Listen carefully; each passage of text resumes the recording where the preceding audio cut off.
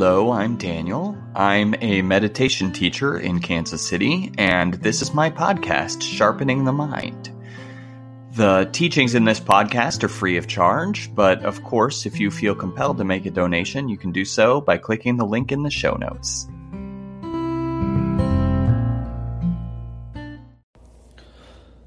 Hello, I am going to read to you a passage from the text, The 37 Practices of a Bodhisattva.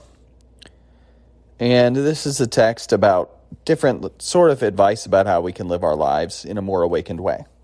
And this one that we're going to talk about today is verse 4. And I'm going to read it to you, and then I will unpack it a little. I'll read it to you, and then I'll unpack it a little. So this one, here it is. Separated from each and every long-awaited companion, leaving behind hard-earned wealth and possessions, guest-like consciousness abandons its guest house, the body. To give up concern for this life is the practice of the bodhisattvas. So what are we talking about here? So, in life, no matter what it is, no matter how much you want it, no matter how long you have it, no matter how much you prepare, you can't take it with you. You can't take it with you. There's a Hebrew proverb that I like that says, there are no pockets in burial shrouds. And that's the same message. It's just you can't take it with you. We know that, of course. Deep down, we've always known that. We learned it long ago. The breaking down of things has been part of our lives from the beginning. We saw possessions wear down and get broken when we were little, right? And maybe we lost pets as well. Maybe we lost grandparents. Maybe we lost parents, right? We have seen things fall apart our whole lives, and death is part of that too.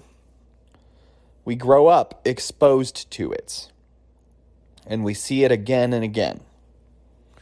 There's an aspect of the story of the Buddha's life, and that aspect is that he was shielded from knowledge of old age, sickness, and death. And I think that's a fable. I think that cannot be true, because death is a fundamental part of life, and it doesn't really matter if the Buddha's father was really powerful. He still couldn't totally shield him from it. And people might be mad at me for saying that. But, so the part of the Buddha story is that he was shielded from those things. So when he saw sickness, old age, and death, it was a real shock to him, and it started him on his journey. I think more likely he had a very sheltered life, and he didn't have much exposure to how hard life was for other people, but I think he knew about death, because I think we all know about impermanence and death. We see it again and again, like I said, but it's still a challenge for us. We carry around this sort of deluded thinking. We cling to things as though they are permanent. So impermanence is a concept in Buddhism. Anatta is the original terminology, anatta, and that's usually translated as impermanence. And it's just this obvious and clear idea that all things arise and pass. All things arise and pass away, and that's just all there is to it. And this applies to things you own, like your car, for example. It applies to your phone. You know, our phones break down, they slowly stop working, and we have to get upgrades, right?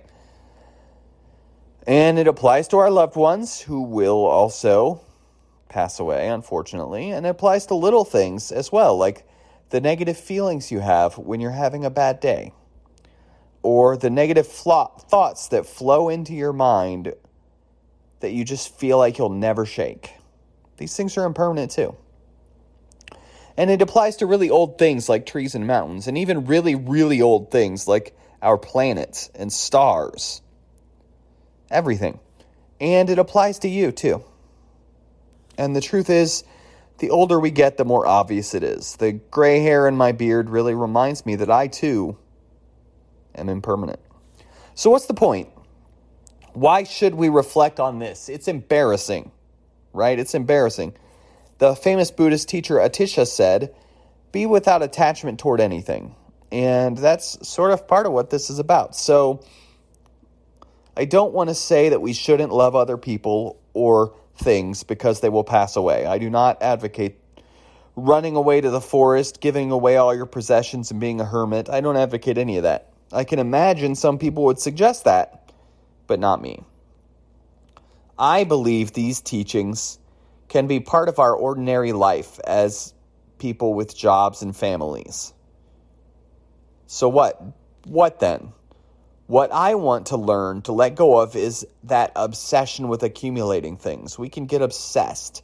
We can get stressed out about not getting the things we want, whether those things are objects we want, motivated by greed or motivated by whatever, or things we want can also be, I don't want to call people things, but the attention of a person you're attracted to. We can get stressed out if we don't get that when we want it. And obsessed. We can get obsessed with that too. We can be unhappy when someone else has something we want. And when that happens, we can remind ourselves, this too will pass. The bad news is that all the good things in our lives will disappear. The good news is all the bad things will too.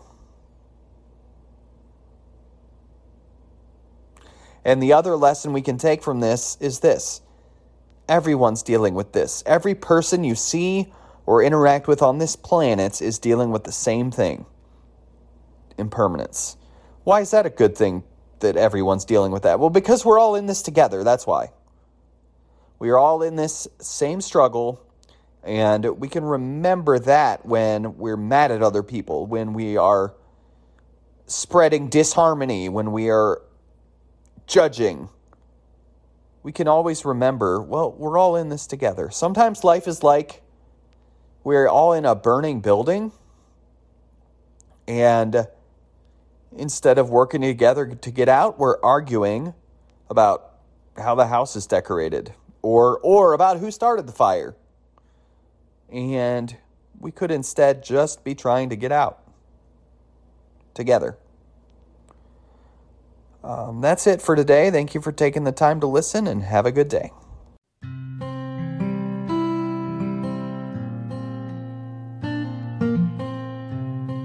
Thank you for listening, and have a good day.